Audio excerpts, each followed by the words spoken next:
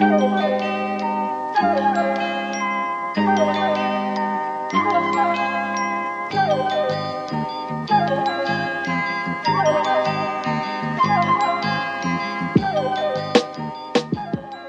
I went on the Trash Future Reddit the other day because I was looking for something. I can't remember what now. And I remembered about the existence of the Reddit, and I was like, oh, maybe someone on there has posted about it, or I can't remember what it was. Anyway, and I'd found someone who'd posted on there and was like, oh, maybe a controversial opinion, but I think like whenever they start speaking German or like jokingly pretend to speak German, they all just seem like precocious little Lord Fauntleroys. And I was like, yeah, that's the voice we're doing. That's the point. Is a fat little German boy. Handy verloren. Yeah. Oh, das ist mega gegoated mit den Swag ausgedrückt. The thing is, right, I get this because it always pissed me off when like fucking Chapo or whatever would do shitty British accents or British jokes. But on the other hand, have you considered that if you're German and you're offended by this, you lost the fucking wars? Yeah. 2 World Wars, 1 World Cup, and what do you... Yeah, don't ask about the other World Cups. Don't ask. And do you really think... Marcus nickt, here's die Tour. Do you really think that Jan Blowjob was a salt of the earth guy who just ran Twunkhole Capital because he was good at maths? Yeah. No, he's got family money because his father invented the hand job. Common misconception. Yeah, the Twunkhole Capital like history and values section on their website has a kind of gap chronologically. Mein Vater hat ein Mann ausgewankt. So hello everybody. It's time for TF. It is all 4 of us today. We got a serious guest on this one.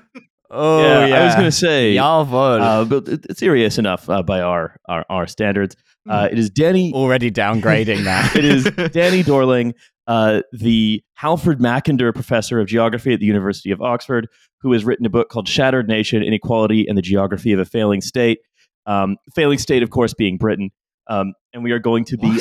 oh, no. Yeah, I know. Crazy. Fuck. And we're going to be evaluating the Labour Conference. Reading this with like growing horror as I realize, but that's the country that I am in. Yeah. We're going to be evaluating the Labour Conference program at a high level based on that metric. Speaking of Labour, however, I wanted to start with a few things about Labour Conference. One that is quite serious and depressing, and one that is quite humorous and depressing. Which one do we want to start with first? Ooh, give me the bad news first. Right. So it's going to be a little bit of a continuation of our bonus episode with Seamus, as the situation in the Middle East has continued to deteriorate, and Israel has continued to talk about Gaza with openly genocidal language, such as cutting off food, water, medicine, power, etc. Starmer has said Israel has every right to defend itself in the way that it chooses, essentially saying, yes, this includes collective punishment of everybody who lives in Gaza by doing things like cutting off medicine, leveling apartment blocks. He also sent Emily Thornberry out onto TV to do the same line. And the thing about Keir Starmer and Emily Thornberry is that I know that both of them are by training human rights lawyers. And I know it's not a surprise, and I know it's an obvious point to make, to be like, yeah, you know perfectly well that this is a series of war crimes, and you're choosing to sort of like elide that in service of getting elected. But fuck me, it's grim to watch. Well, it's the Emily Thornberry interview was like quite comical because she was just insisting that she had answered a question that she hadn't answered. By like saying, what basically this woman was saying, is that not a war crime? Is that not forbidden? And she was just going, I think Israel has a right to defend itself. And then she's like, but you haven't answered the question. She's like, yes, I have. I said this very anodyne soundbite that doesn't mean anything. I think it's also useful to say that, what is the official Labour position? The official Labour position has been pretty much dead in the water since, 2003. Which is, they say, we believe in the two-state solution, a Palestinian state alongside a safe and secure Israel. And no one still believes in the two states. Yeah. Well, the only people who still believe in the two-state solution are the parties in Western countries where the main thing about them is they have to feel bad about shooting the gun. That's who believes in the two-state solution. Yeah, the only people who believe in a two-state solution are Flemish separatist nationalists in Belgium. But Belgium, a great example of a one-state solution working, I guess. Exactly, yeah. You've got the people who like the chocolates come together with the people who like little boys, and it if works. if we can weld such disparate polities together into one nation state, then to be honest, like, you know, Israelis and Palestinians, easy, bang that out in an afternoon. Like, yeah. So They like similar cuisine, whereas the French and the Dutch, they despise what each other eat. no, but the other thing I was going to say though, right, is that it is alarming how quickly we have progressed into September 12th, 2001 territory in terms of the denunciations, calls for revenge, calls for essentially the total jingoistic loyalty from everyone for the prospect of a enormous set of either human rights abuses or for an enormous expansion of that conflict throughout the region, which would be incredibly destabilizing and injurious to everyone in the service of nothing we or our allies do is ever wrong. The laws of it's essentially what Starmer and Thornberry are saying is as far as when one of our allies and friends wants to do something outside the laws of war, then the laws of war change to the some kind of Thucydides logic. It just become whatever it's the laws of war, what is written in the Geneva Conventions, or anything our friends really, really, really, really, really want to do. Well, I think more specifically in Starmer and Thornberry's case, it's if one of our allies wants to do something that's outside the Geneva Convention and Rupert Murdoch thinks they should be allowed to do it, then I can't say that they shouldn't be allowed to do it because then I'll get accused of being Jeremy Corbyn. Yeah. Jeremy Corbyn, who, is like by this point supposedly a card-carrying member of the Al-Qassam brigades, as like now, like there have been a couple of journalists who have had to delete tweets and do the like I apologize to Mr. Corbyn thing. Well, it's just they forget that the world outside their little conversation, outside of the necrotic scourge of British political insiderism, is happening.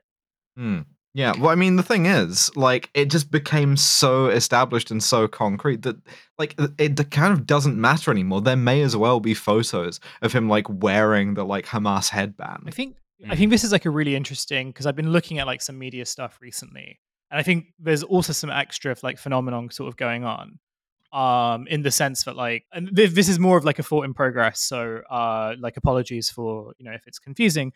So we all know that like the British kind of mainstream media has kind of lost a lot of prestige overseas. And one thing that like British newspapers used to be very good at, or used to be kind of like well known for, was their coverage of kind of global affairs. And as that prestige has sort of gone down, one of the interesting things looking at what is effectively like the sort of monumental global crisis has sort of become one that in which like even foreign dispatches kind of feel like going over the sort of Corbyn referendum like all over again. By which I mean that like it is all sort of fixated around like, the sort of it is all basically fixated around Jeremy Corbyn. That's true. I mean, it used to be the case that like you could be like, oh man, fucking like Robert Fisk is showing up or whatever. There's going to be some like insightful reporting about this. I don't know how insightful it was, but like he wasn't fucking going on about like Jeremy Corbyn, Yeah, and well, because like the reason I sort of bring this up is because like so I mean to summarize it, like basically if you go to if you went to a protest this week, or if you go to the protest on Saturday, which is like a Palestine solidarity process, you are automatically like a card-carrying member of Hamas. And these columnists are also well, they do give out those cards at the protest, which I think is a wrong. Some of them are quite shiny. Some of them are shiny, like they're rare collectibles. But it does, but it like it, but their argument is like, well, if you sort of factor them in as being Hamas supporters, and that can be like vague and nebulous and completely obfuscated, then they basically advancing like anti-migration sentiment, anti-immigrant sentiment. In one of these columns, they kind of say that well, these people are clearly like terrorist sympathizers, and so you should you should penalize them. You should they should be thrown in prison or deported or whatever.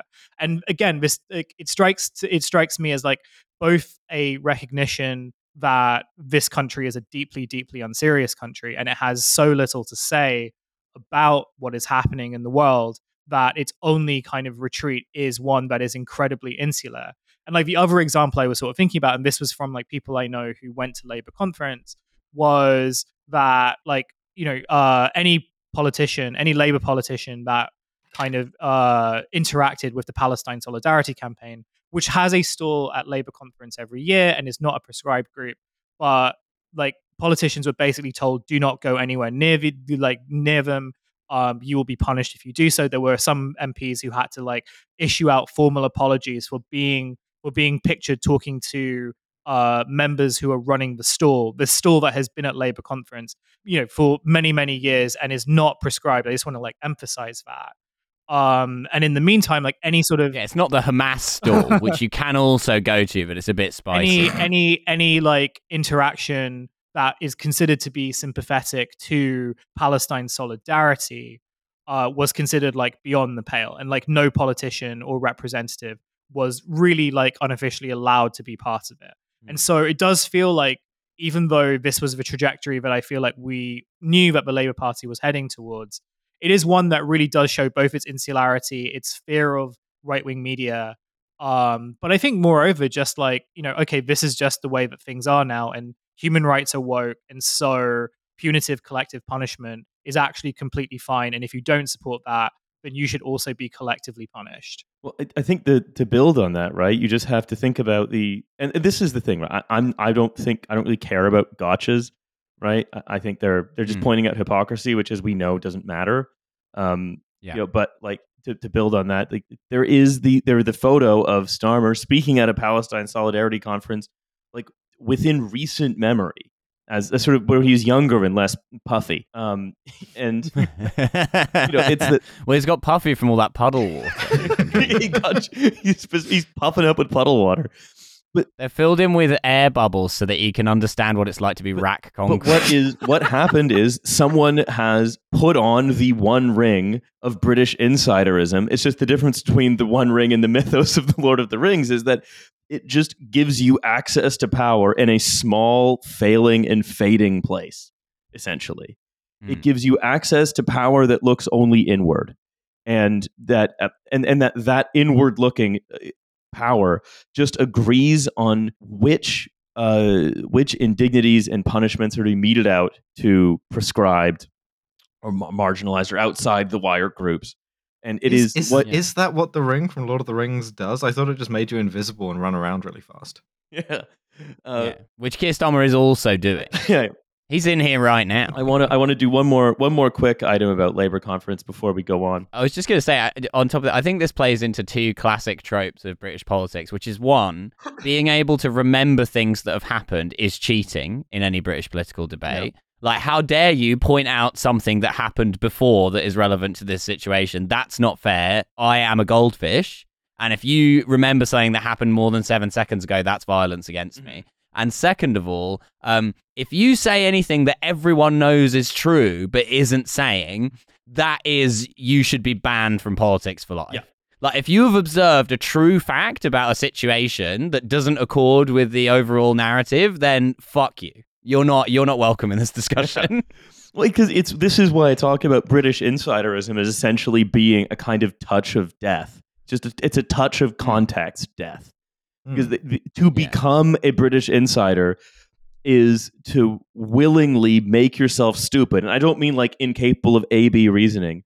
I just mean you, for the purposes of power, decide to put on, the blinders of I can't see it, I don't care, blah, blah, blah. Right? You become a sort of political horse. Yeah, you essentially you sort of charge in one direction, and that's your life now.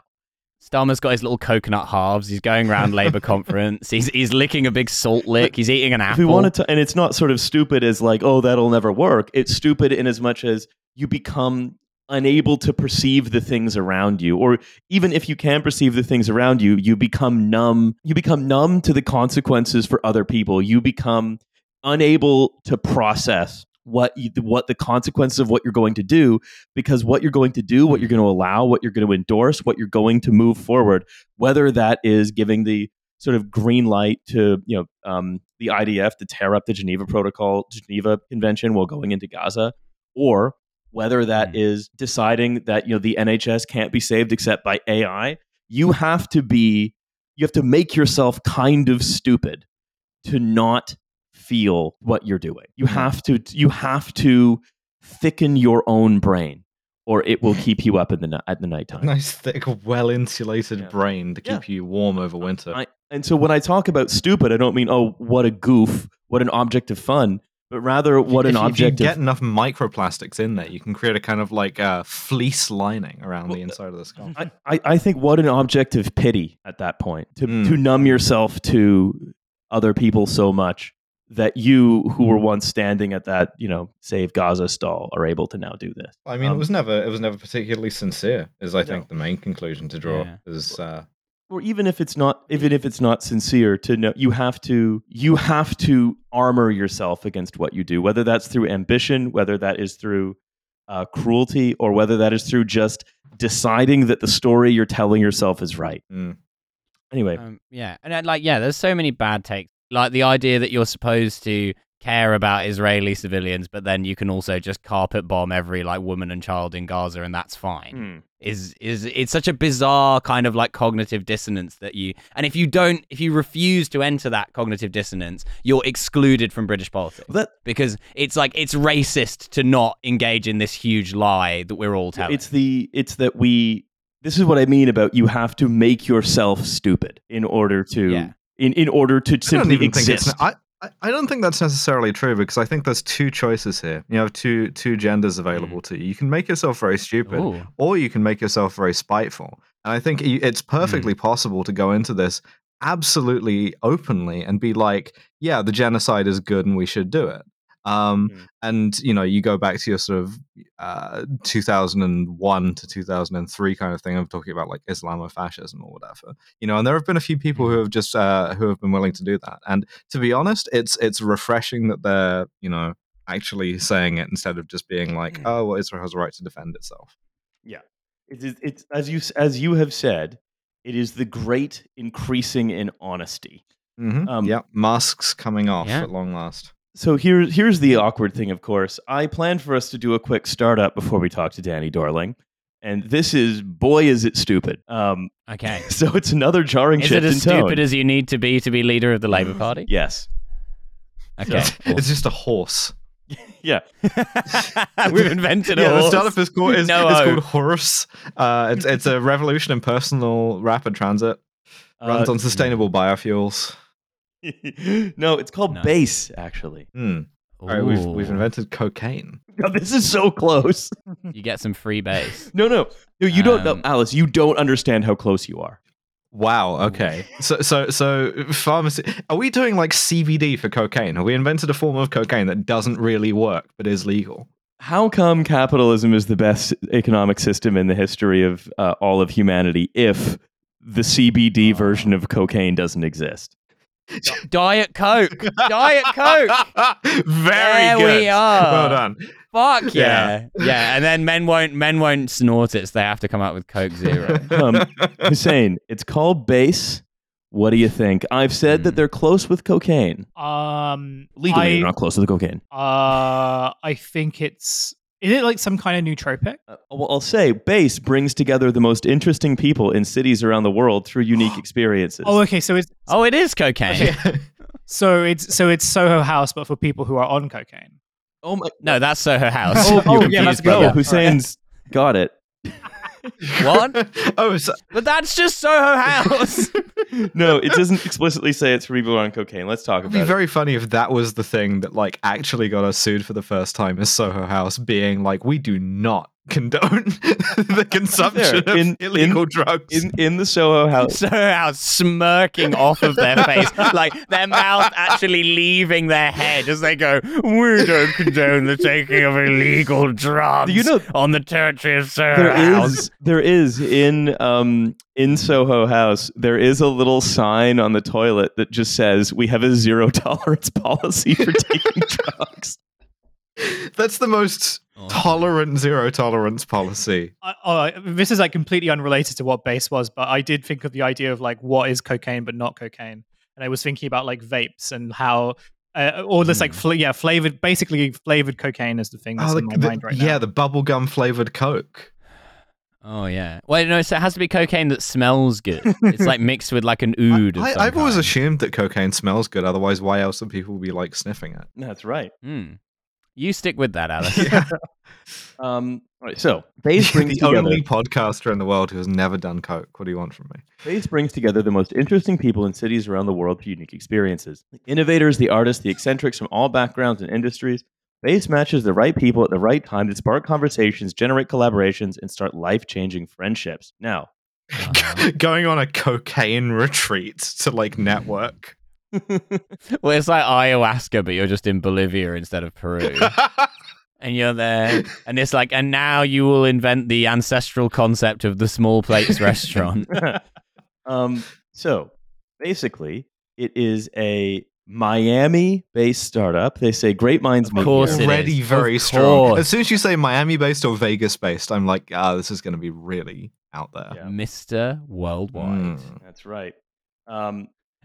Bully XL himself. They say, after attending a base experience, you're able to indicate which members you connected with the best. I've certainly had some base experience. This information helps base AI get smarter in matching you to other people in your city in the future. Fuck. Wait, so this is like AI and assisted speed networking. Correct. It's like eHarmony, but for like business. Well, you know that whole thing about like you need to upgrade your circle, right? Yeah. So this is the AI that helps you your upgrade. network is your network. This is the AI that helps you upgrade your circle with other like-minded cocaine takers. Legally speaking, we cannot say they do cocaine. I want an app like this, but it's for people on Ket, and it just links you up with other people who can't walk. yeah, and a horse. Yeah, Yeah, you can all ride the horse. It's like one horse per 4 people on Ket. Perfect. I ordered a horse XL because we had 6 people. So Got a ripped horse. So you can do the base dinner, which is a match dinner experience at one of our special venues. Of course, this startup, which has now received $500,000 in financing, they don't have like a building or anything. What they have is an AI that matches you based on a profile with someone else based on the idea that too many tech people talk to only other tech people. Right, So- yes. Which is probably true. But is it going to be solved with an exclusive, very expensive AI-based members club? Well, if they can 'cause corral some people who aren't tech people into that. So Yeah, amazing. here's what. So Like a horse. CEO, Yeah. just check this out. CEO Caben Clausen. Hold on. Oh, There's something whoa, yelled whoa, by a whoa. guard in like the second reel of The Great Escape as Steve McQueen sort of guns it towards the wire. That's Cleveland Cows. Yeah. So yeah. Caben Clausen. Kevin Clausen, Hände hoch, für den ist der Krieg vorbei. Sound of an MG42 cocking, and then just Kevin Clausen, house. Yeah. Love anti-German content tonight. Caben Clausen Yeah, that's told right. Refresh Miami that he originally moved to Miami to co-found the Y Combinator-backed Pigeon. However, he says Base is making it very easy to They invented the pigeon. Base is making it very easy to facilitate a high-end conversation with incredible people. Base pulls information from their so-called Base Index, a matching algorithm that aims to determine which members will get along best. They get this information in the following. Potential members are interviewed before being accepted to join the community. The questions include things like, quote, if you were to write the story of your life, what would the current chapter be? Base also asked people about their dream dinner guests, the most Jesus common Christ. answers being Michelle Obama, Elon Musk, and Oprah Winfrey. This is like reverse Oxbridge. It's like there's an interview where they check that you're stupid enough to get in. Like that's the They say, and so the idea that is they're trying to disrupt friendship by realizing that most people have friends from their experiences of their lives, as opposed to most people having friends based on whether they'd rather have dinner with Michelle Obama or Elon Musk. It's not very efficient. Like none of us agree on who our like perfect ideal dinner guest would be at all. Well, Yeah. I don't know. I want a friendship group that is entirely Phoebe's from Friends. If you did one of those BuzzFeed quizzes, but all from different occupations. Oh, I was thinking they need to find people whose ideal dinner guests are one another. It seems like it would make sense. Ooh. Isn't that just dating again? Yeah, we've got to put together Nelson Mandela, William Shakespeare, the Big Bopper. I was excited. This is from someone writing an article in like the Miami Times. When I showed up to my first base dinner at a cozy Italian restaurant in downtown, The experience brought together 8 of us from a wide variety of industries. Pace curates some questions to stimulate the discussion. It's an icebreaker. It's a $500,000 icebreaker for like adults who are desperate for Freshers Week. Cool. That's so cool. Adults who are desperate for Freshers Week also describes like middling nightclub DJ. Well, I love it when the freshers come at back. this dinner, the diversity of backgrounds was great, including a therapist, a DJ, and a spa owner. That's not a huge amount of like. It also sounds like the beginning that's of like a terrible pub joke. it sounds like a beginning of a pub joke. Yeah, you have to have some real surprises in there. Like, DJ isn't that outre. That's not that weird. It should be like, something, professional fucking. A DJ, a therapist, and a horse. Can I say So the barman says, "Why the long face?" Can I say something about the DJ thing? This is like completely unrelated. But I Yeah. feel like too many people are becoming DJs now. That's true. Like, There should be laws. Back in the day, to be a DJ, you had to have like scratching ability. You had to have a whole case of vinyl that you carried around. Mhm. And now You had to have a white rapper. you had to have a white rapper. And these days you can carry a DJ controller in your bag and connect it to your laptop. I saw someone at a coffee shop today with one of these controllers. Not a DJ. I'm sorry. You are a management consultant. Go away. So, people were telling us they were feeling a sense of isolation and that bass has given them a consistent sense of community, said Clausen. Wow, Te- what a sad little life. You can just go outside. You can do stuff like if you have shared interests and you don't share them with anyone, you can just like go and pursue them. You can go join a fucking a DJ circle. Is that a thing? Model train club? I don't know. You can go and meet friends without it being institutionalized. Like, I agree. There is lots of people are very, very lonely. But the idea that you're going to like get people together based on a Myers-Briggs test is kind of ludicrous. I don't know. If this app has changed your life, then bowling would change your life. That's the level you're operating on. You're little more than an amoeba. I don't think the premise of it is necessarily a bad thing on the basis that obviously I can only really speak for like myself and my limited experiences of things, but I think like, it is like much more difficult to like meet people, and maybe that's like an age related thing. Maybe it's like a post-pandemic thing like as well. But especially if you don't live in like a city, for example, then I think it can become quite difficult. And that is sort of accelerated by the fact that unless you live in a big city, it is quite likely that the places where you would meet people, be it in pubs or be it in like, arts and crafts clubs or whatever, like are just either being shut down, cut back, and so on. So I can understand like why this stuff would exist. My issue with this is that it kind of clearly caters towards a particular kind of person for whom like this is not really a problem.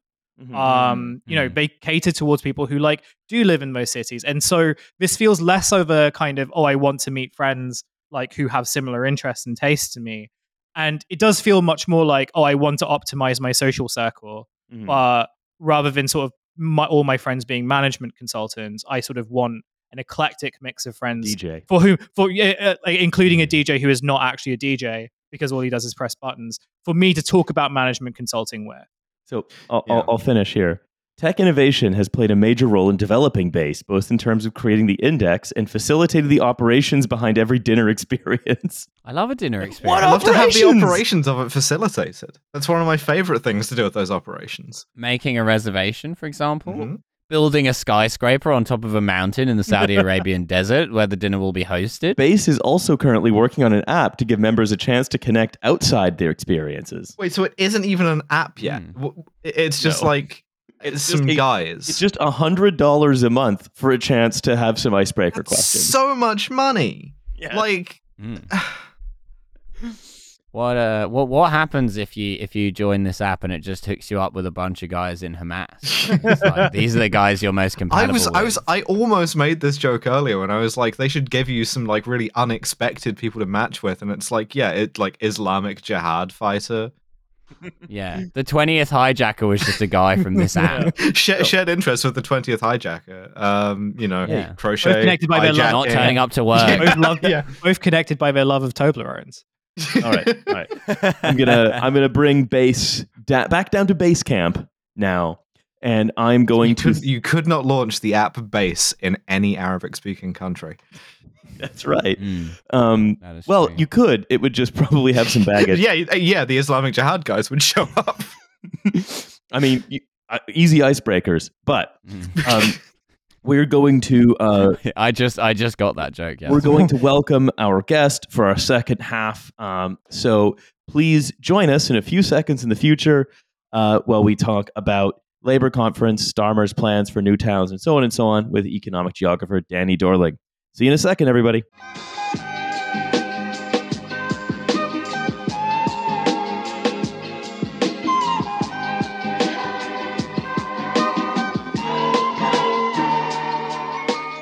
Hello, all you listeners from just a few moments ago. We are now in the second half of the episode, and we are being joined by Danny Dorling, the Halford Mackinder Professor of Geography at Oxford, author of numerous books on inequality, the economic geography of inequality, now most recently the author of Shattered Nation, Inequality, the Geography of a Failing State. So Professor Dorling, I just have to ask, as the Halford Mackinder Professor of Geography, who, as we all know, wrote The Geographical Pivot of History, can you please comment on Keir Starmer's failure or unwillingness in his conference speech to mention the importance of Britain taking and holding Uzbekistan so that we may once again rule the world island? He just isn't ambitious enough, is he? He should be going for Empire 3.0. I mean, this man's supposed to, have guts and patriotism. He puts flags behind him. But he just isn't properly British, is he? I know it's disappointing. There's so many small rocks around the world. We could start with some little islands, at least. But no, he's got no ambition, our Keir. I love that Riley opened this with like a very, very esoteric sort of IR geography beef from undergraduate days. It's like having read this guy's book, it's like Uzbekistan. What? It's a center of the world island. Every geographer knows that's where the power begins. Yeah, that's right. You've got your plov, you've got your donut-shaped bread, you've got everything you need. Yeah. Look, Halford Mackinder knew it, and then Britain and Russia competed over it for decades. Many sort of ambitious Russian aristocrats and British army subalterns were sent blacked up to die in Khiva, and now Keir Starmer spits on their grave by refusing to conquer Uzbekistan. I want to see Keir Starmer conquer Uzbekistan. I want to see him at the head of a kind of Mongol horde. I think that would be great. I would love to see him be like, look, I think that, that's a broad church, the Mongol horde. There are some people that want to take things in one direction and another. And there's a way we could use that as a strength, because if you take one of my enemies and you tie him to one of the horses going one way, but also to one of the horses going the other way, I think we could use this energy in a productive way. That's right. So, look, if we're not going to be recapitulating the sort of frankly quite odd thought of Halford Mackinder, what I propose to do is to talk a little bit about the economic geography of what Starmer seems to be promising, Starmer and associated acts seem to be promising via Labor Conference. But before we do that, your book talks about Britain as being essentially shattered in a geographic sense and kind of a failing state. Given that most of our listeners kind of are familiar with reading this with like mounting horror, like, but that's the country that I'm living in. Just turning to the images page and there's like a Google Earth image of the top of your head. And you're like, oh fuck. Now, given that most of our listeners kind of already know that, you just want to talk about why shattering as your main sort of theoretical pivot for what you're talking about, and then we'll go into the conference speech and see, does it solve that? Okay, why? You begin to run out of words. We had an atlas called Bankrupt Britain almost a decade ago, and it's not a fail state. There is some way to go. We could keep trying to go through the sunlit uplands and see just how far we can go. Can we take the UK into the second and the third world? I need people to know it can get worse. It could get worse. It becomes harder and harder to actually muck it up even more.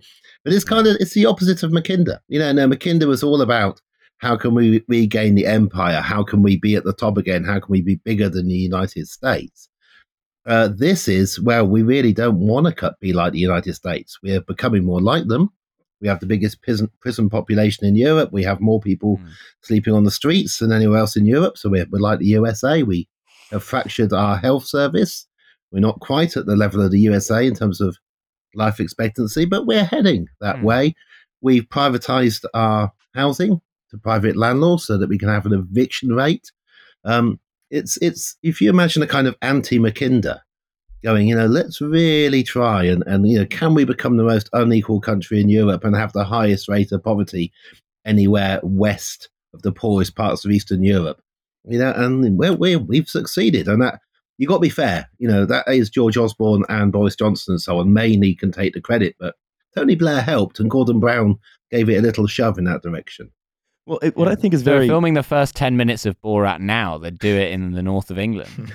Well, no. Do it in the southeast of England, which doesn't include London. Canvey Island. No. Way, Surrey would have gone bankrupt. Okay. Surrey would have gone bankrupt, but they couldn't let it go bankrupt, so Birmingham and Slough has gone bankrupt. The southeast of England has a higher child poverty rate than Scotland. It's not Hastings, it's not Newcastle. It is actually the home counties.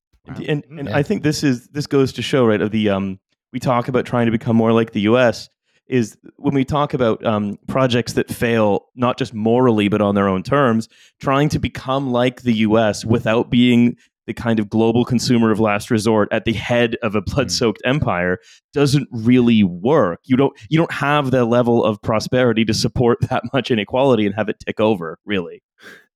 Yeah, you cannot give giant plasma screens to all your poor, and unlike the US, we can't simply print sterling endlessly and go, oh, I've got this amazing modern monetary theory, don't worry, we could just print the pound, because they'll stop sending food because we're not in the same position as the USA. We don't have 10 fleets.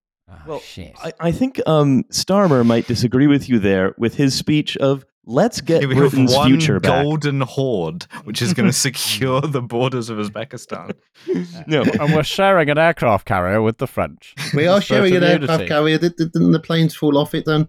Yeah, we still got some American nuclear missiles from those submarines if we think they really work, but we are. It would be very funny if they gave us non-functioning missiles. A little flag they're with quite bang on it old. comes It'd be out. quite good if they were non-functioning. Yeah. So I want to move on to Starmer's speech because he poses the question. That's we. Let's get Britain's future back, saying, and this is from later on in the speech, but I want to bring it up at the top because it's also a little bit of a theme. That this is an appeal to conservative voters who despair at their party, and that this is a changed Labour Party that is no longer enthralled to gesture politics. He then makes claims to solve a number of problems without major investment. For example, the Green Prosperity Plan being now cut by £8 billion a year, having been moved back for 2 years. Finally, gesture politics is at an end. We will be doing announcement politics instead, which is different. Sort of a semaphore politics, I mean, sort of same amount of flags involved at this point. Yeah. Starmer says, I believe in this country. I believe in its spirit, its people, its businesses, and its communities. I don't just see the sewage in our streams and our seas. I see the volunteers, people who love their community, standing up to fight for clean water. That's really funny to begin an inspirational thing with the sewage acknowledgement. To be like, to do the look for the helpers, Mr. Rogers thing about every waterway is choked with filth. Yeah, he could do. And of course, he won't turn to the one part of the UK which has the least sewage, which is Scotland. We have a place that's sorted out some of these things, but we can't talk about Scotland. It's not allowed. They wafer thin element of social democracy is all that we needed to hold back this sort of reservoir of turds. I love the idea of a sewage acknowledgement in the sense that before you're doing wild swimming, you're this is the river that was traditionally inhabited by a bunch of turds. He finds it really difficult because he can't talk about the parts of the UK which are succeeding, the parts which are actually stopping children going cold and hungry in winter because they're not his parts. He's trying to ape something which is a failed model. George Osborne said in 2015, if you follow my economic plan, then by the year 2030, we'll be the richest medium-sized large country per capita in the world. Boris Johnson in his resignation speech. Just 6 more years to go. 6 more Come years. on, We're we can do almost there. this. We're almost there. We just got to tough it out. Got to tough it out. Johnson, resignation speech. The sunlit uplands are just round the corner. And Starmer carries on the same one. We'll have the highest growth rate out of the G7 if you just leave it to me. Don't look at the If you details. collapse your economy enough, it's quite easy to have a high growth rate. So he's doing like one more pull kind of labourism, but for the opposite political tendency. That's beautiful. So additionally, it's the, to be clear, number one, I'm not starting from when he starts, which is just like some Arsenal jokes. I'm starting from when it picks up. All the kind of like weak conference shit was here's what my parents did and stuff. We're skipping the patter. And I also want to say, asking Starmer, me about the donkey sanctuary. I've sold it off and I've used it to keep horses for my horde. Starmer recognizes that every turd in the river creates an opportunity for someone to contribute to their community by removing that turd from the river. Yeah, it's the character for like human feces and the character for opportunity. One turd at a time. This is the reality of big society. We find it's small nets. Small nets to cope with the small boats. Yeah. I don't just see the crumbling concrete in our schools. I see the teachers in the temporary classrooms still giving our children the education they deserve. I see the teachers crushed to death by that concrete. And I salute them. And they were carrying a little Union Jack at the time, so it's all okay, isn't it? Yeah. Well, the plan... But what if we could build the schools out of turds like Wattle and Daub? We could solve 2 problems at a stroke. Genius! The plan, there we go. The plan of the Labour Party is explicitly to not fix the schools. All he's saying is he will bear witness to the crumbling schools and be sad about it. Well, he will respect the teachers unless they, strike or anything like that. Because we haven't got any spare schools in this country. We haven't got great, big, enormous ones that are half empty. Which, if you needed some schools because you had 200 roofs going, you might go, oh, look, there's some schools there, and there aren't many children in them. They've got quite an expensive uniform and loads of teachers. And teachers just said, no, leave those ones alone. Tiny increase in their tax rate. But nothing that radical, nothing to scare the horses, because we need those horses. You can't scare the horses when you've got a horde. They're for the horde. That's the GMB and the arms industry unions. They love him. That was the... Wasn't Starmer quite heavily into taking away private schools' charitable status and then immediately abandoned that after a couple of weeks? Oh, no. That was one of the later ones he abandoned. He abandoned a whole load of stuff before then. But no, that's gone as well. And then before you know it, those schools will be full of little Starmer clones, all saying how much they care while elevating themselves separately from the rest of society. So I will carry on. I don't just see the boards going up on our high streets. I see the businesses, the pubs, the cafes, and the retailers still trading, finding a way through the chaos and serving their community. That's the real Britain conference. I fucking hate that. Millions of people who've looked at the addressing the conference in the second person. Yeah, lame. Millions of people who've looked at the Tory circus and said, "Fine, we'll get on with it ourselves." I say, let's stand with them and give them the government they deserve. Turn our backs on never-ending Tory decline with a decade of national renewal. Do not doubt. I think if you vote for Keir Starmer, you will get the government you deserve, but in sort of like a monkey's paw kind of way. I'd go to the Tory circus. I want to see Matt Hancock do trapeze. It's a matter of months away. He says, do not doubt that the fire of change still burns in Britain. The question is whether it lives on inside Labour. And today we turn the page. Yeah, that's a fucking question, isn't it? Sort of a brief turn into Zoroastrianism there too. Don't you feel sorry for him? I mean, he must know. You don't feel sorry for him at all. No, we didn't start the fire, and we're going to find who did. You think he manages to avoid ever seeing a clip of himself talking? Maybe he's sheltered from it. Let me say this. Do not doubt the fire of change still burns in Britain. Today we turn the page to answer the question, why Labour with a plan for Britain built to last? So just to review... that's sort of like enhanced interrogation on that metaphor. We're going to turn a page on the fire. Correct. How come the fire has burned through this page? Over Quickly, a new turn fire. another one. It's just But my book is printed on asbestos pages, which, if used correctly with a mask, is impervious to the heat of the fire. Obviously, it's very important not to abrade the book around anyone who's not wearing appropriate rebreathing protection. huge fan of Fahrenheit 451. You know, So, what we have to sort of like table setting here: the fire of change burns in Britain, which is going to allow us to turn the page and get the NHS off its knees. So, those are the three things, okay. right? Well, because the NHS is trapped under a very heavy page of a book. Yeah. And they're like on their hands and knees going, oh, I wish I could stand up, but this is very heavy asbestos book. So there are five missions, which is it's so fucked that they call them missions too. Like, I know this is his thing, is mission politics, and it's just like, why this kind of language? Why the turn to the tactical? Well, like Ruth Davidson showing up in her fucking like cadet's uniform was already, I think, the sort of British public's tolerance limit for this kind of stuff. It's kind of like it's a Duke of Edinburgh award approach to politics, isn't it? It's you know, he's going to get some badges. So I hope so. Here are the missions: higher growth, safer streets, cheap British power in your home, more opportunities in your community, and the NHS off of its knees. Opportunity in the community. Let's go. Yeah.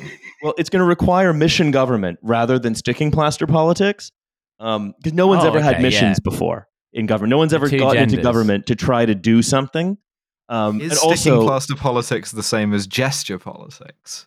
No, gesture politics is what Corbyn did, and sticking plaster politics is what the Tories do, and real mission-driven government is what Starmer will be doing. I see. He's a grown-up in the room. He's a grown-up in the room. Keep repeating it. When you've got a crack in your rat concrete school, some people would suggest sticking a kind of plaster over that crack to, sort of retard the degree at which it cracks open. But we're not even going to do that. So we're not doing sticking plaster politics. We will give the school a pep talk, however. So he says, this is actually something I'm interested in the economic geography of. There are a couple of elements here.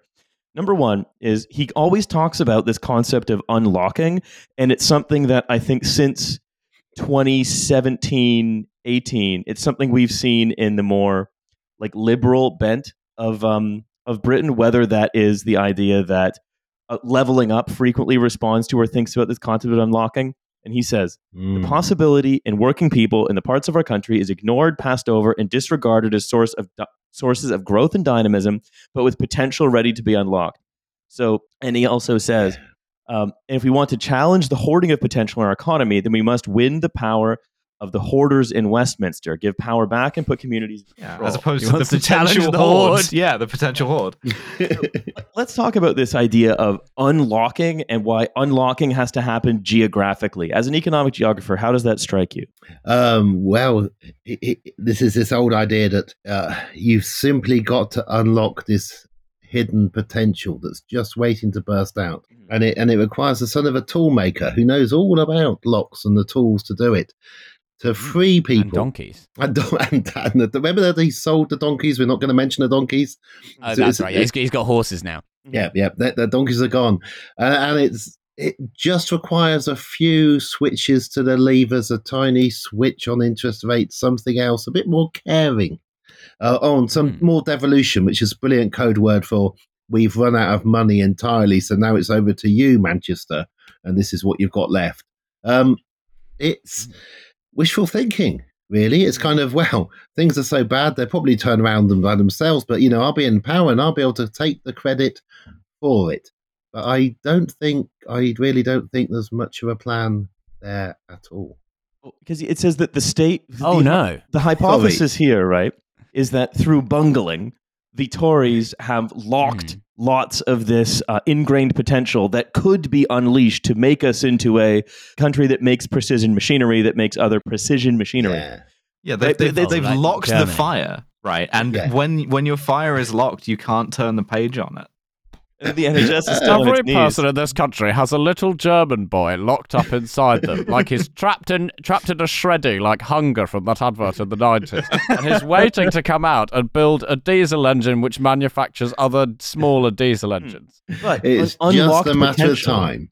It is. Unlocked potential says essentially that the responsibility to, let's say, reinvigorate the economy lies in everyone individually.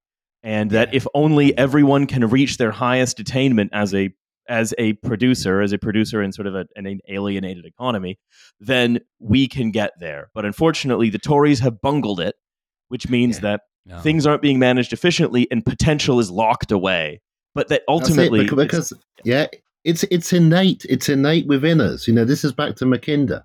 This is back to Cecil Rhodes. We are born fortunate to be the best race on earth. And if only we're unshackled, we will take over and rule everything. And so you've only got to unlock, you've only got to release the potential. The British are That's naturally why Rhodesia superior. is still kicking around to this day. Yeah, it's the same old thinking. It's the same old thinking. We're destined to be up there. If we're not up there, it must be a small thing holding us back from our rightful place in history. Well, also the talk of unlocking, as you say about tinkering, it's like, well, we can't or won't undo anything we've already done, right? We're not going to bring social housing back. We're not going to take infrastructure into public ownership. We're certainly not going to spend any money. No. And those student loans are forever, and your grandchildren can have them as well. No, we're not going to U-turn on anything. Yeah.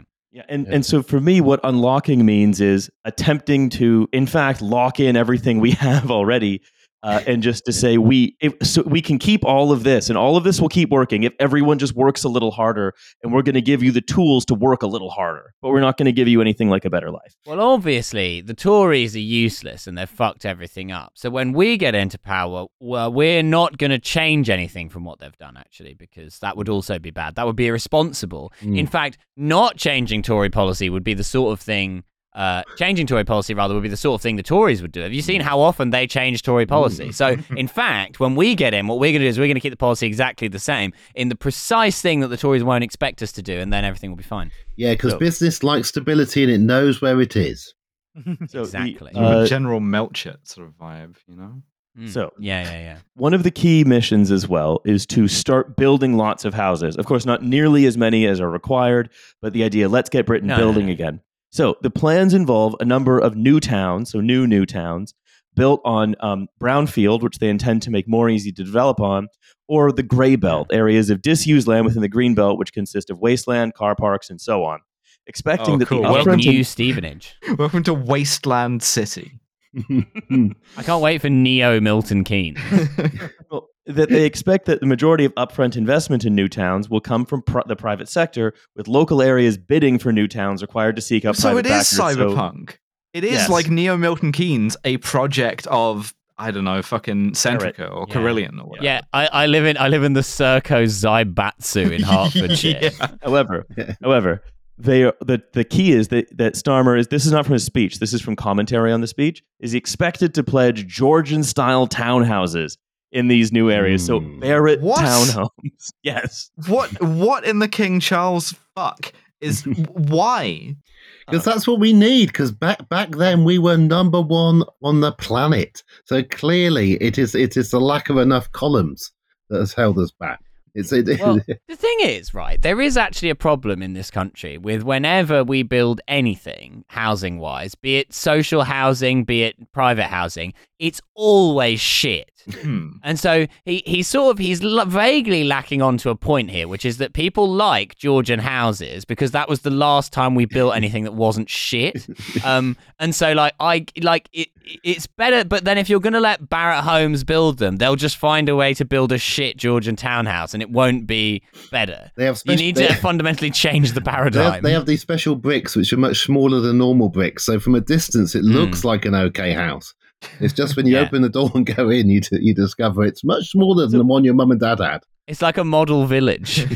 but like it's fully the like Poundbury stuff. Like it's a weird little culture war thing to get invested in because like there are perfectly nice like Victorian Edwardian houses. I mean, not to do the sort of like modern architecture society thing, but there's perfectly nice brutalism that people who live in it actually like. It's just a question of doing it with some degree of care, which we on the whole just refuse to do. Right. And which we won't do for this because we're asking Barrett Homes to do it. Well, I was just going to say, because a lot of it is about maintenance as well, right? And it's just kind of, even with like the sort of like the new builds, like, no, the problem isn't the fact that they look a certain way, at least to like most normal people. It is the fact that like they are made, when you see a new build, like you aren't sort of, if you're a normal person, you're not sort of thinking about, oh, this looks aesthetically displeasing.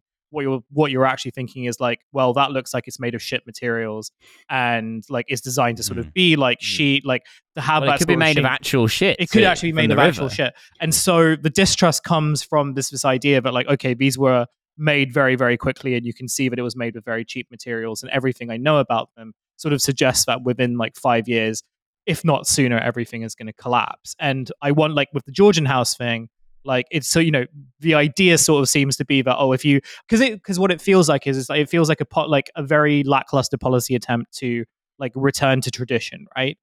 The idea that like if you ape the aesthetics of tradition, then you can like invoke the sort of sense of imperial nostalgia, for lack of a better term. But that time when like things were better and they weren't, and for, when things were made like fairly decently, and it feels like there is a contradiction in practice, and it does, like, this policy does sort of feel like one where it's like, and there's another big thing about the policy. I mean, essentially, this is the builders telling Labour what to do. That they are the advisors on housing now. Oh, good. Well, we can trust them, right? You trust them, and they would like to build some more for it to be easy. Not too many. They have to build slowly to keep the prices as high as possible.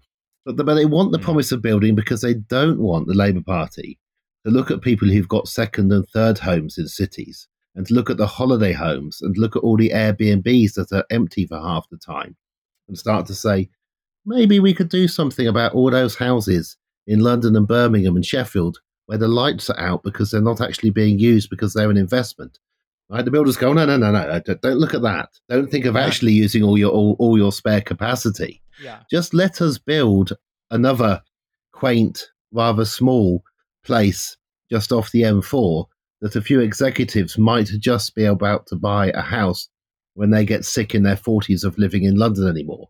And we tell everybody else, don't worry, just next year, next decade, there'll be a house for you or a home for your children. And trust us. Yeah, and you don't have to do a sort of like popular imagination of Corbyn kind of like expropriation of this. You don't have to do like Chavismo, like not to keep coming back to Scotland, but like Edinburgh Council eventually has like forced through a sort of like a bylaw that is seriously going to impede Airbnb operators, which is always a good thing. Thoroughly in favor of that. They're complaining a lot about it, and well, they might.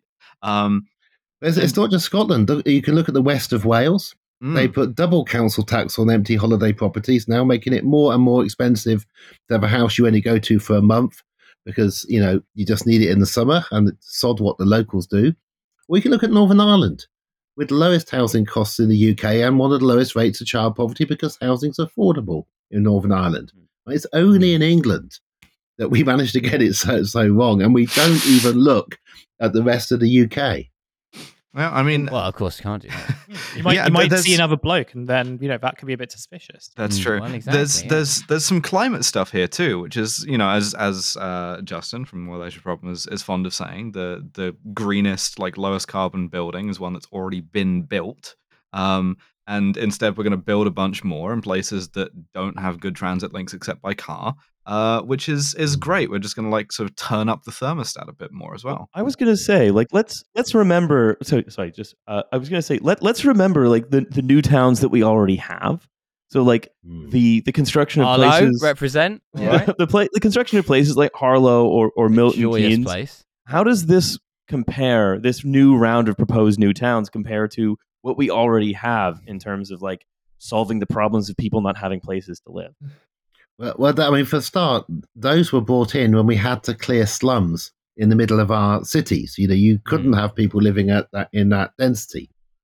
We were putting some of the planning of them together just after the Luftwaffe had bombed out a large amount. Oh, and when we were having 3 or 4 children per family, right? We're not. We haven't had 2 children per family since the 1960s. We've got enough immigration just to keep us going as a country, but that's all it does. It goes a little bit of growth, but not that steady.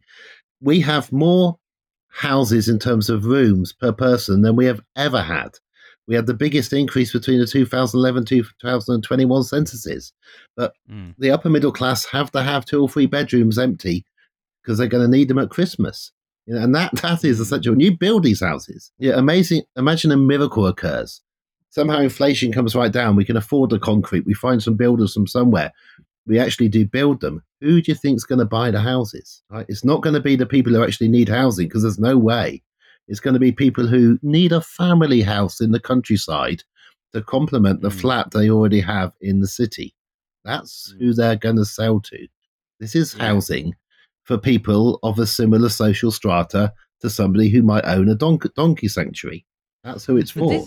This is the other thing that, and I know this isn't the biggest issue at play here, because I mean, fundamentally, the only way to solve a huge proportion of the issues with the British housing market is to build social housing rather than private housing. But if you're like a wealthy-ish person, right, and you can afford to buy a house for, say, like £500,000, right, outside of London somewhere on the M4, right, why the fuck would you want to spend your money on some piece of shit built by Barratt Homes, which is on a street where you can't park your fucking car because they don't want to make space to park the car? You can only get there by car, and every other prick on that street has a house which looks identical to yours with fucking UPVC windows. There's a reason why you buy it. And you buy it because you can rent it out at twice what your mortgage will be, and it's going to mean that you can spend your retirement cruising around the Caribbean. That's who's going to buy these houses, And then some poor sods will be spending 60 or 70% of their salary to live in a home they never wished they could live in, because the house builders got their way and got to build the kind of houses they wanted to build, rather than the flats and apartments near the cities that we actually need. Oh, well. If they carry on, you've got to think, is it a kind of suicide mission? Do you think it's a kind of mission politics? It is a mission. It's a suicide mission kamikaze politics. let's do the same thing. My first job after getting my degrees in 1991 was a housing research fellow for the Joseph Rowntree Foundation, when the government policy was 300,000 houses a year. That was 1991. I'm getting old now. Several decades have passed. Right? It hasn't worked.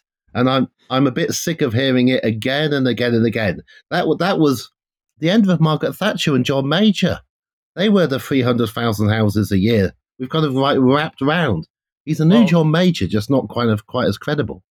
Well, in 1994, the British government received a report that said all of these schools that were made out of rack concrete were going to collapse in the next 30 years. And obviously they took a lot of action on that. So So one of the other policies as well is the creation of a national wealth fund, which sounds excellent. I mean, Norway created a sovereign wealth fund out of its oil, and that's gone very well for them. But the National Wealth Fund... You've not got any fucking wealth to put in a fund! You needed to do that in the fucking 70s, you mad bastard! You can't start a wealth fund when you're broke and be like, now I've set up a wealth fund, don't worry, I've not got any money, but I've just set up this wealth fund, so once that gets going, we'll be safe as houses, mate. This time next year, Rodney, we'll be fucking millionaires! Jesus Christ. So... I wouldn't say we're broke so much as just deciding to leave a lot of the wealthy being very wealthy and deciding to deprioritize spending on things that matter. The impression I have is that it's kind of both, right? We could soften the blow considerably by doing just a tiny bit of left-wing politics, maybe. But. Yeah, like we could be rich, but we're not rich now. And so the time to set up the wealth fund would be once we are rich again. But honest, to get rich again, we'd have to do like 15 things that the Labour Party have put on their absolutely will never do list. The wealth fund is sort of how you would get rich, by investing in stuff, and then that's how you become rich? Just put it all on fucking scratch cards. Wealth might be the key word. I mean, it's worth, at least he's talked about a wealth fund. It's just, if you haven't got any wealth and it's wealth you need, you have to look towards, and the clue is wealth. We're going to enter the Euro Millions every week as a country. If everyone buys a ticket, our chances of winning are high. So the National Wealth Fund is slightly more, let's say, advanced than Euro Millions tickets, but not that much more. Which is essentially, it says it's a multi-billion pound fund to invest in critical infrastructure, but those critical infrastructure bits are things like gigafactories, steel, and ports that can handle large industrial parts. Gigafactories, of course, we had one. It was called British Fold. It went out of business because the government didn't support it enough. On the flip side, it says that for every £1 invested, there must be £3 of private investment. So essentially, it is a big de-risking activity But it again means to have this geographical impact, right? It says the government will borrow to invest in things like gigafactories in places like, in places that are sort of traditionally seen as deprived, even though huge amounts of deprivation, as Danny pointed out, is in places that are seen as quite wealthy, largely because of house prices. But which are safe seats, and therefore we don't give a fuck. Yeah. So, right, this seems We've to be the learned argument. nothing from the immediately previous election, where a bunch of seats which we thought were safe seats turned out not to be. So the argument here essentially is, yes, we are going to de-risk a bunch of private investment so that, again, how much of a strategic stake will the state have in things like, I don't know, the wind turbines that we're going to build, batteries, steel, etc., and how much is just going to end up being sort of huge giveaways to the owners of these things, like, for example, Sanjeev Gupta. Or you could just look at BMW in Oxford. 75 million bung to stop them leaving. That was just a month or two ago. You can sit there in the private sector and look at this government and basically play chicken with them, because they're not going to do anything that radical, and they're going to get embarrassed at losing their biggest jewels in the crown, like the mini car plant, because it's supposed to be going electric, and it would be a bit embarrassing if it went to the Czech border. But these private investors, they are not going to do this if they're not going to get their pound of flesh.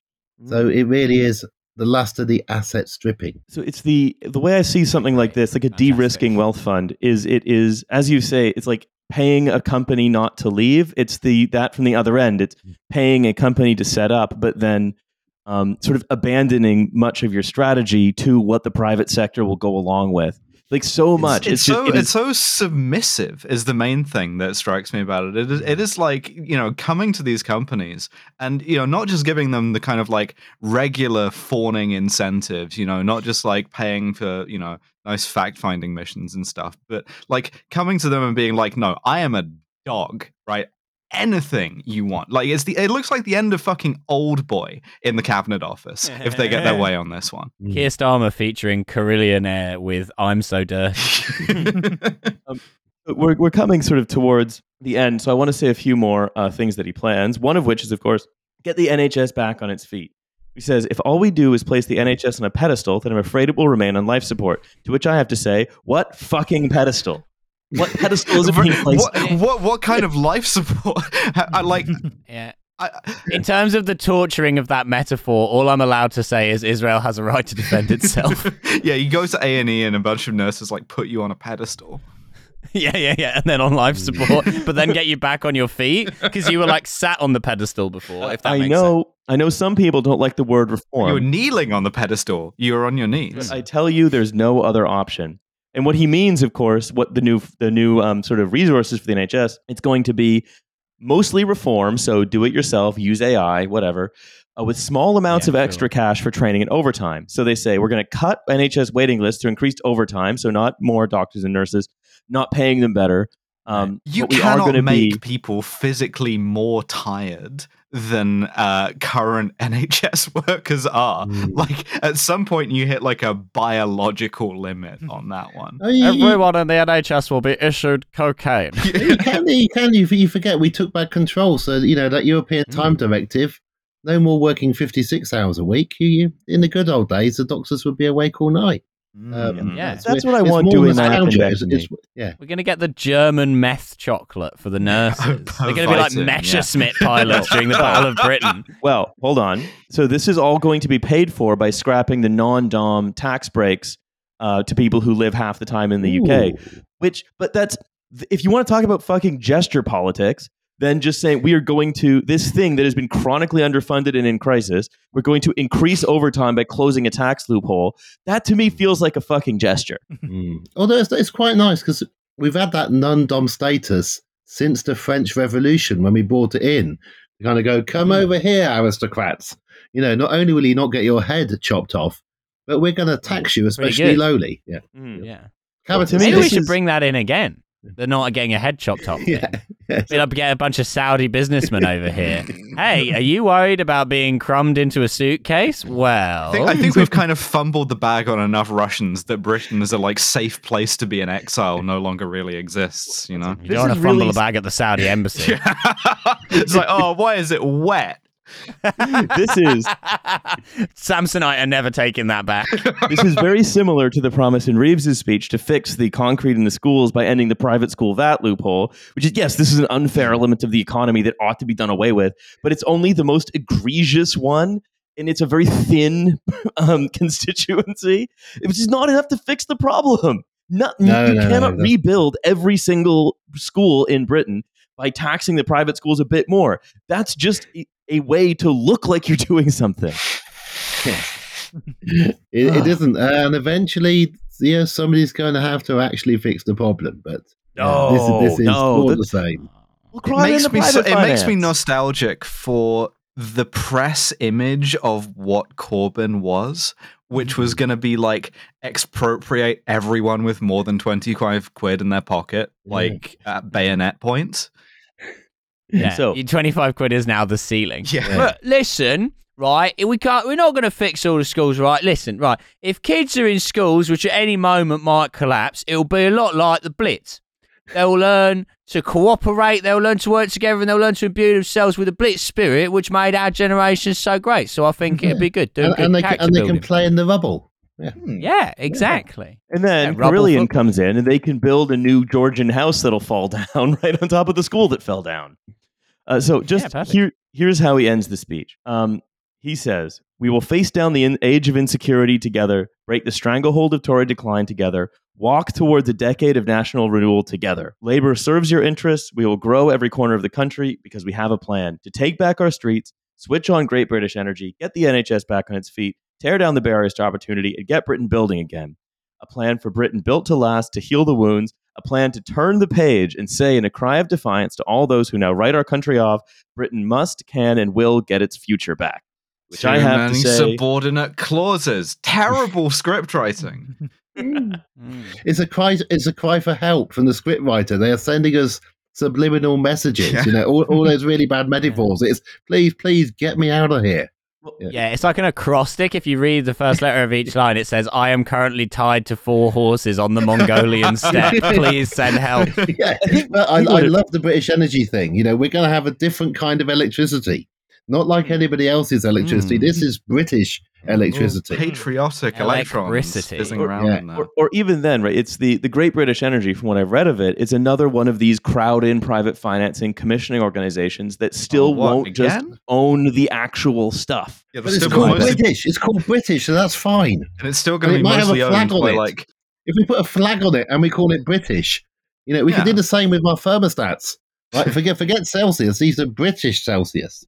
Yep. The thing about the British government, right, is that with private investment, they're doing this project, which is obviously profitable, right? Like green energy or whatever. It's like basically a license to print money. There's just like an initial outlay that you have to do, and they're requesting all of this private investment, which is money they could just invest themselves. They could just borrow it and invest it for, again, the money printing machine that is effectively green energy, right?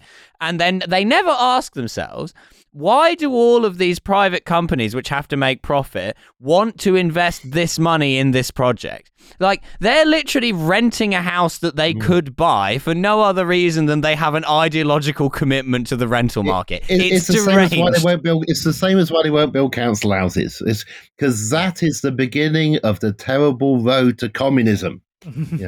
Yeah. Inshallah, Yeah. And that's why we talk Roads about are fucking terrible in this country as it is. That's why we talk about, they say, in a cry of defiance to all those who now write the country off. It's like, well, this is a very thin gruel, I think, in terms of the scale of the problems that we're facing.